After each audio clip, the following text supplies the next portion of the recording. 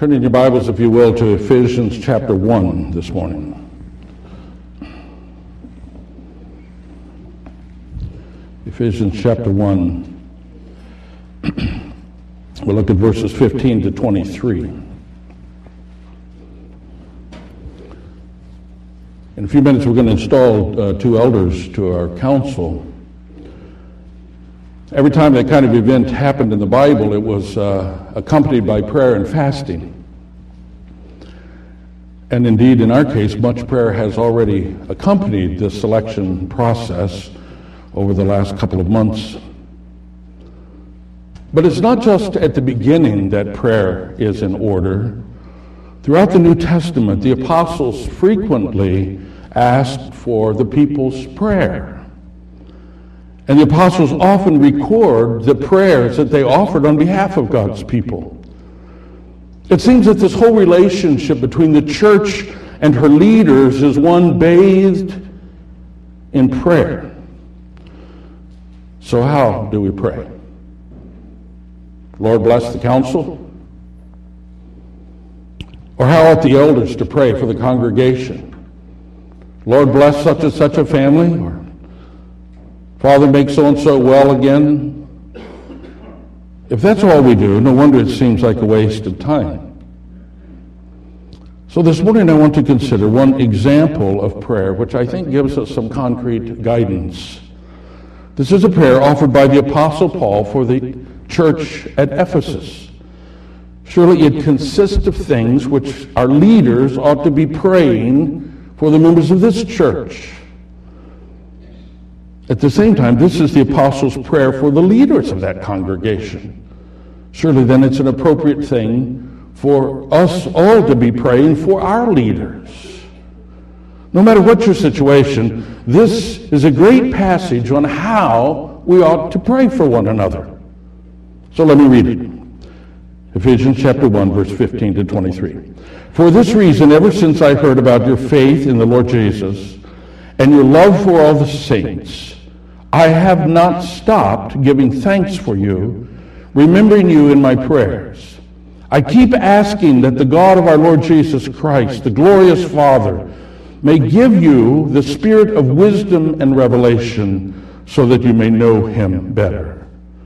I pray also that the eyes of your heart may be enlightened, in order that you may know the hope to which he has called you, the riches of his glorious inheritance in the saints, and his incomparably great power for us who believe. That power is like the working of his mighty strength, which he exerted in Christ when he raised him from the dead and seated him at his right hand in the heavenly realms, far above all rule and authority and power and dominion and every title that can be given, not only in the present age, but also in the one to come. And God placed all things under his feet and appointed him to be head over everything for the church, which is his body, the fullness of him who fills everything in every way. Now, this is a great text, and it has many layers of meaning. We will not begin to exhaust it all, but I want to draw from it two exhortations. We'll spend most of our time on the second one, for it has three sections in itself. But first, this exhortation. Give thanks for what God has done. How do we pray? We begin by giving thanks for what God has done. According to Romans 1, ingratitude is one of the very most basic sins of mankind. People everywhere see some evidence of God's existence, but fail to give him thanks. And in that neglect to thankfully acknowledge God as God, Romans 1 says, we become guilty without excuse before God. Oh, but it's not just the ignorant pagan who fails to give thanks. God's own people have a long history of ingratitude. You think of Israel's experience in the wilderness in the Old Testament. They grumbled and grumbled, even as they ate manna from heaven. They grumbled. Even when God opened the Red Sea and they crossed through on dry ground, they grumbled. When water came from the rock and God provided for them in the desert, they grumbled. When God gave them good leaders, they grumbled. And to this day, many churches are filled with grumbling as we focus repeatedly on all that's wrong and fail to give thanks for what is good. What a contrast to this text, which calls us to give thanks for what God has done in our midst. You see it there in verse 15 and 16. For this reason, ever since I heard about your faith in the Lord Jesus and your love for all the saints, I have not stopped giving thanks for you, remembering you in my prayers. Now, don't think these are just empty words of flattery that the Apostle Paul kind of wrote in some generic sense because it sounded like nice God words and he didn't know anything better to write. Oh, no. Paul spent longer in Ephesus than he spent in any other church in the New Testament. He knew the problems in the church in Ephesus.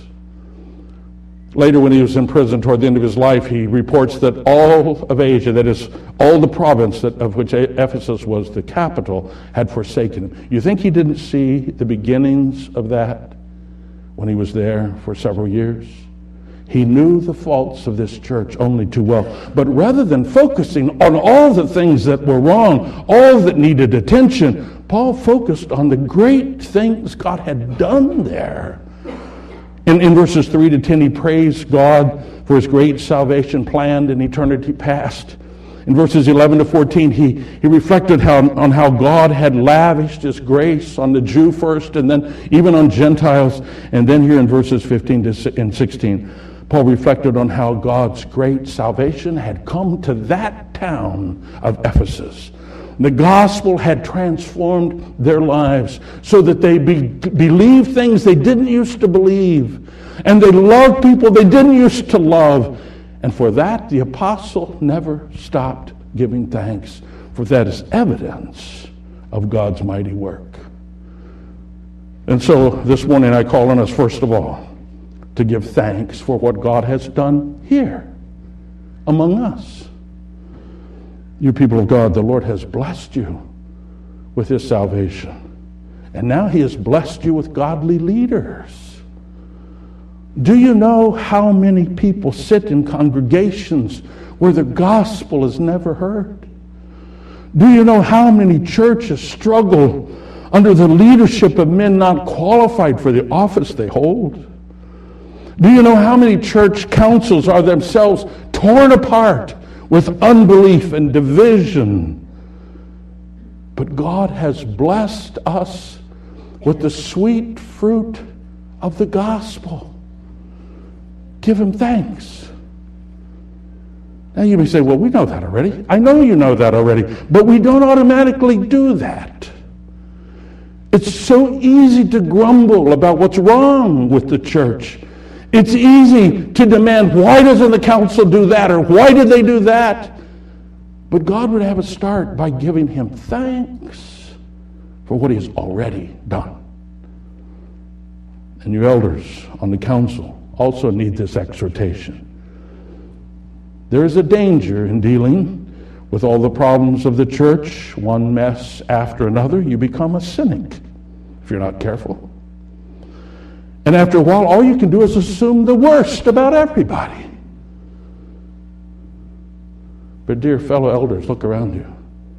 Every person you see is a trophy of God's grace. Every person you see is so precious in the eyes of the Lord of the church that he spilled his lifeblood for that person. Every person you see is so valuable that the church is not complete without him or her. We leaders never have the right to say to one of God's precious children, we don't need you here. Instead, God calls us to give thanks, to never stop giving thanks for what he has done in the lives of these people. This morning I call you all, I call myself, to a conscious, disciplined gratitude that looks for evidence of God's grace in one another and continually bows in wonder and gratitude for what God has done here. That's the first truth. Most of the passage is given to a second truth. And that is simply pray to know the fullness of God. Pray to know the fullness of God. It's been well observed that a little knowledge is a dangerous thing. That's true if you're invested in the stock market. That's true if you're trying to fix your own computer. Hardly anyone would deny a little knowledge is a dangerous thing. So how is it that we settle for knowing so little of the faith we profess? Paul prays for the Ephesian church and teaches us to pray for one another that we might know the fullness of God. Actually, there are several things that Paul prays we would know, and let me just mention three things here, if I can boil it down to that. Three things about the fullness of God. First of all, pray to know God himself more fully. Pray to know God himself more fully. That's the point of verse 17. I keep asking that the God of our Lord Jesus Christ, the glorious Father, may give you the spirit of wisdom and revelation so that you may know him better. Now, folks, knowing God is not automatic. One could sit in church year after year and hear sermon after sermon after sermon and serve on one committee or another and never really know God very much. It happened to Philip, one of the 12. He traveled with Jesus day in and day out for 3 years. Heard him teach, saw him do miracles, saw the wondrous things. But just before Jesus' death, Jesus rebuked Philip for not knowing him. We read about it in John 14:9. Jesus said, "Don't you know me, Philip? Even after I have been among you for such a long time?" Knowing God fully ought to be the goal of every person. In Philippians 3, the Apostle Paul sets it before us as the goal of his life. He says, "I consider everything a loss compared to the surpassing greatness of knowing Christ Jesus my Lord." I want to know Christ, he says. Even Jesus acknowledged this is the most important thing when he prayed, "This is eternal life, that they may know you, the only true God, and Christ Jesus, whom you have sent." Knowing God. The problem is, it's not quite just in our power to know God. You can't go into a lab and do lab experiments and pour God into a test tube and measure him and look at him under a microscope. No, you can only know God as he's pleased to reveal himself. He's not at our disposal. We are at his mercy even to know him. And that's why the text calls us to pray. Pray that the glories of our Lord Jesus Christ, that the glorious Lord Jesus Christ will give us the spirit of wisdom and revelation that we may know him better. Pray that God will enlighten the eyes of our heart that we might understand. Pray that God will overrule our natural blindness to the things of God, where we don't understand anything about him. For unless God gives us wisdom and understanding of his revelation of himself, we will live out our lives in ignorance of him. You see, the task to which we install these men today is greater than even they can do, more than even they can understand. How can they hold before the church the living God if they don't know him immediately and intimately and deeply and personally? If they don't know who God is, they will further confuse the church by their misrepresentations. But such knowledge of God is not automatically at their disposal. It's a gift of God's grace to know God. So you need to hold them before the Lord in prayer asking Him to make Himself known. Pray that they may know the fullness of God. And you elders of Christ Church, these people in this church don't need to know how smart you are, how clever you are, how quick a wit you are. They need to know God. But you can't just make that happen. No matter how faithfully you labor, you don't have words good enough to communicate the incomprehensible God. Your ability to even comprehend what you're talking about falters. So what do? Pray.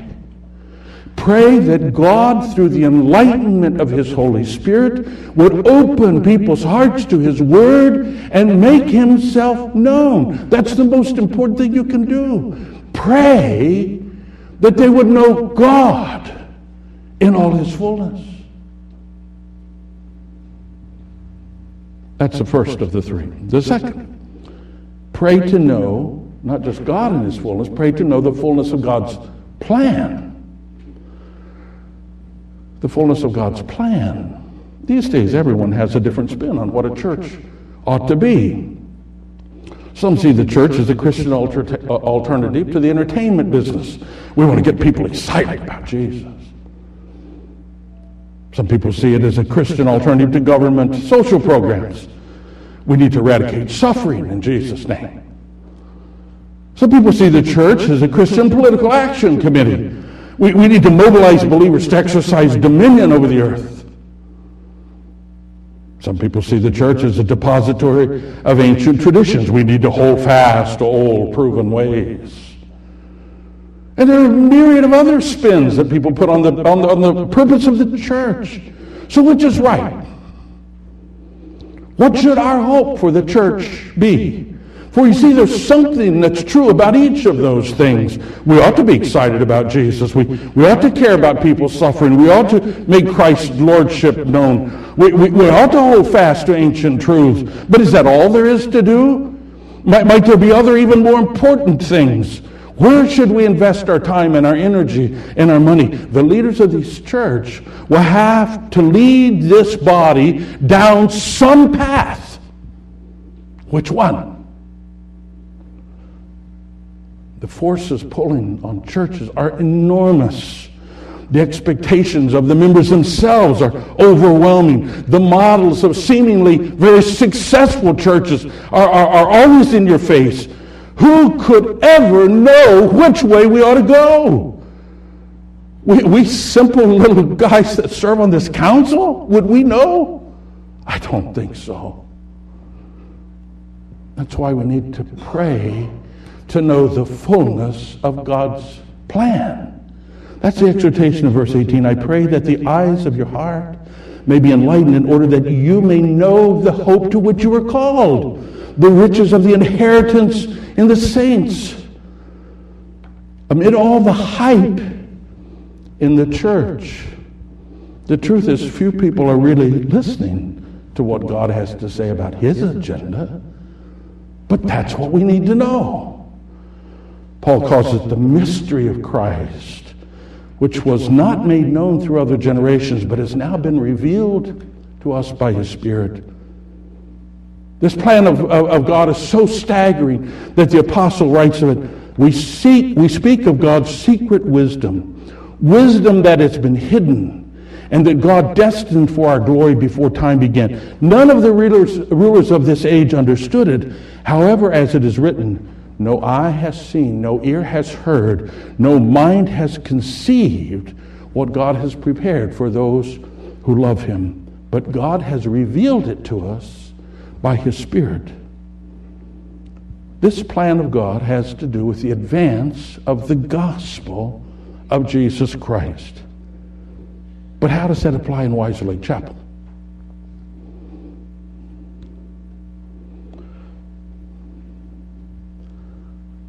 Don't know. We have to sort that out. So, dear saints, I call you to pray for these leaders.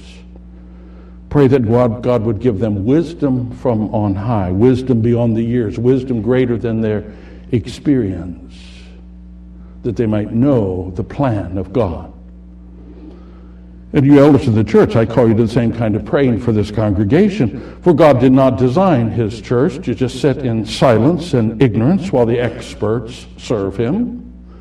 God has seen fit to fill his whole church with his Spirit, to indwell every believer, to give gifts of grace to every child of God, to make every member an integral part of his body. But without the wisdom of God's Spirit giving direction, this is a church that becomes chaotic. So I call you elders to pray. Pray that we might know the fullness of God's agenda, our hope and inheritance. Pray that this congregation would bring all of its diverse gifts to bear on one great agenda, God's agenda, which involves the advance of the gospel. For the truth is, it doesn't matter what you like or I like. It doesn't matter what we've always done or what we've never done. It doesn't matter what anyone else is doing. All that matters is that this whole church be doing with a singleness of purpose what God has given us to do.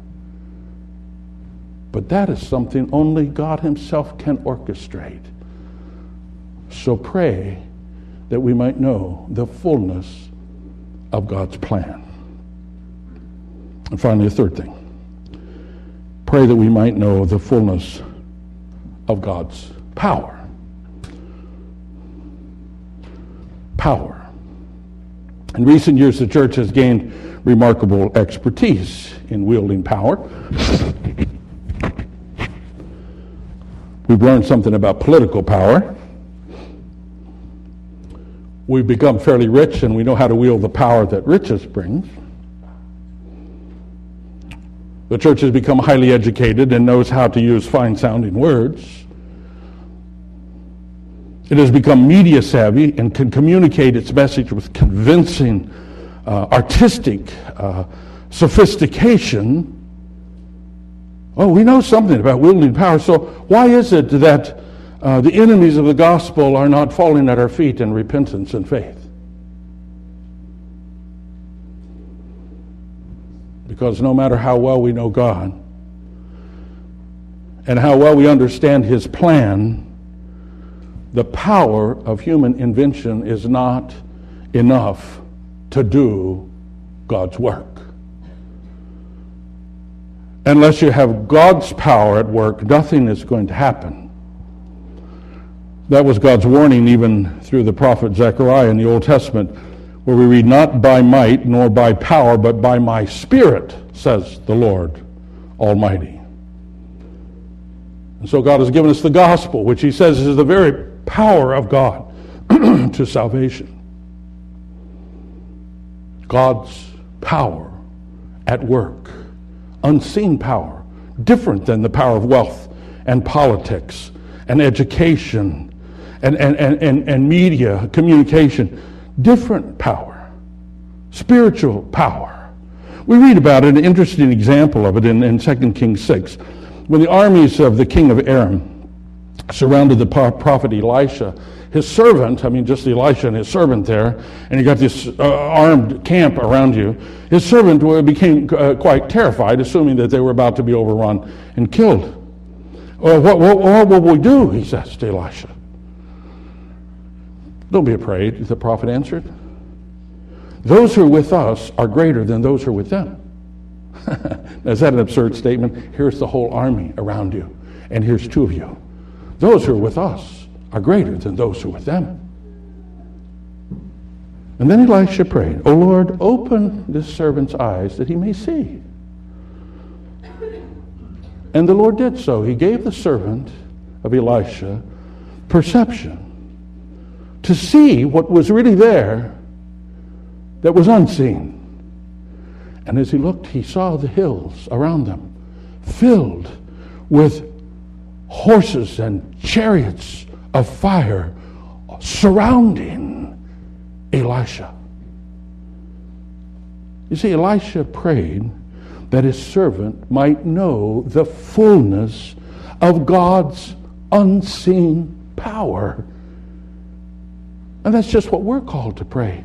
For what was true for Elisha is even more certain today.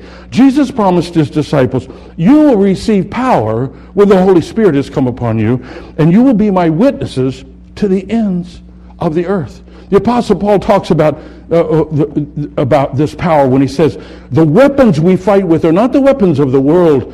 On the contrary, they have divine power to demolish strongholds. God has given his people power, but it's not what we expect. It's not wielded as we think about wielding power. Instead, this power appears in the midst of our utter weakness. We hear it in 2 Corinthians 4.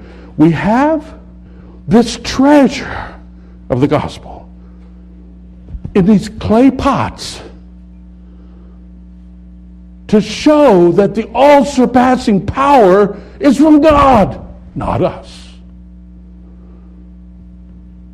The Lord told Paul this in 2 Corinthians 12. The Lord said to me, he said, my grace is sufficient for you, for my power is made perfect in your weakness.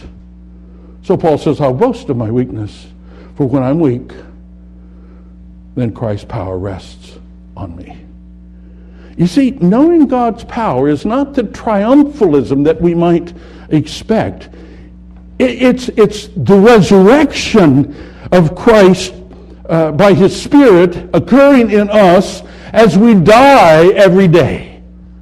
That's a different kind of power. This is incomprehensible to us. We'd rather have political power and the power of wealth, and we love that kind of power, but no, this is what God has given us. The power of the resurrection life of Jesus, the life of his Spirit, in the midst of our utter weakness, of our dying to self, to the world, to sin, every day. But this is not some second-rate power that the Lord offers us that's ineffective in the real world. Oh, no. In verses 20 to 23, we see some descriptions of this power.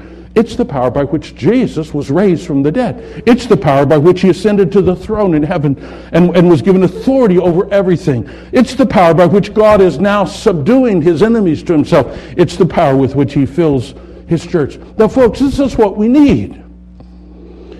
We don't necessarily need stronger personalities or better programs. We need the resurrection power of the Lord Jesus, the power of his Spirit at work among us. But that you can't just conjure up. And that's why we need to pray that God would make known the fullness of his power in this place. That's what you elders need to be praying. It doesn't help to rail on people because they're not what they ought to be. Pray that God would fill them with power to be what they ought to be. And that's what you people need to pray for your elders. You need to understand the council of this church has no more clout than you do. They can't make things happen magically somehow. You need to pray that they would know the fullness of God's promised power.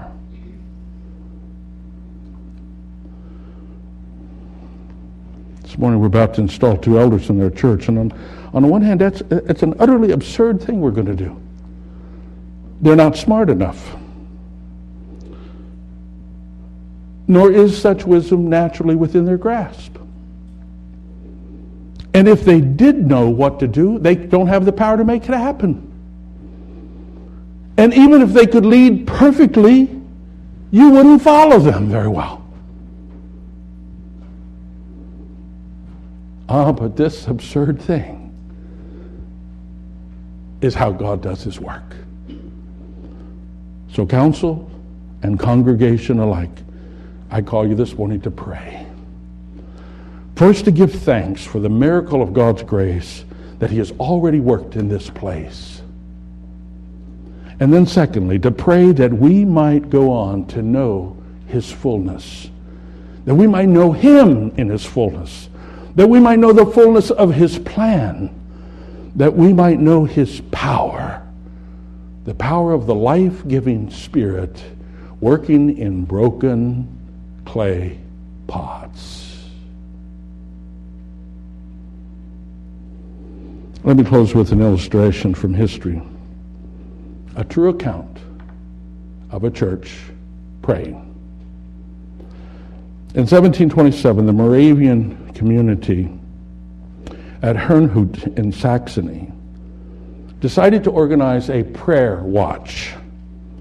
And the way it worked was this. They divided the church into the men and the women, and they had one man and one woman agree to pray for 1 hour throughout the day, 24 hours a day, 24 people praying throughout the day. 2 people always praying for this church and for the advance of the gospel 24 hours a day.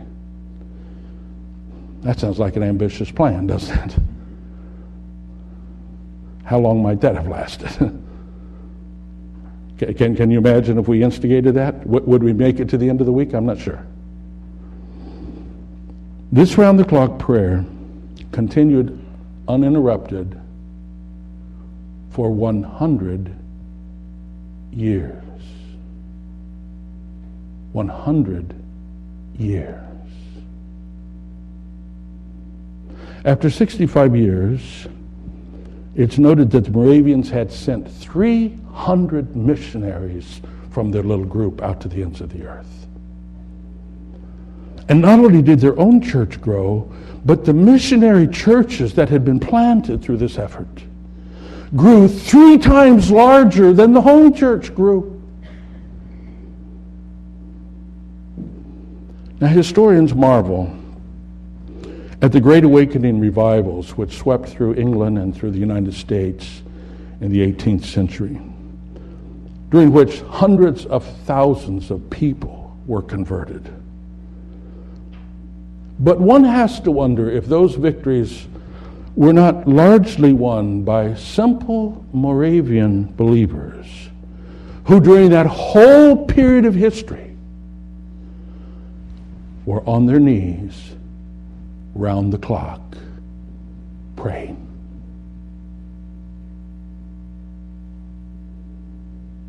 I call you to pray. Amen. Father, it's convicting to talk about prayer, for we know, all of us, how little we pray. We find time for the most silly, petty things.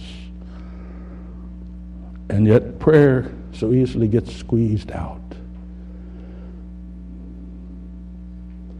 Father, it's probably because we don't really see how desperately we need you to even know you, to know your plan, to know the power to do it.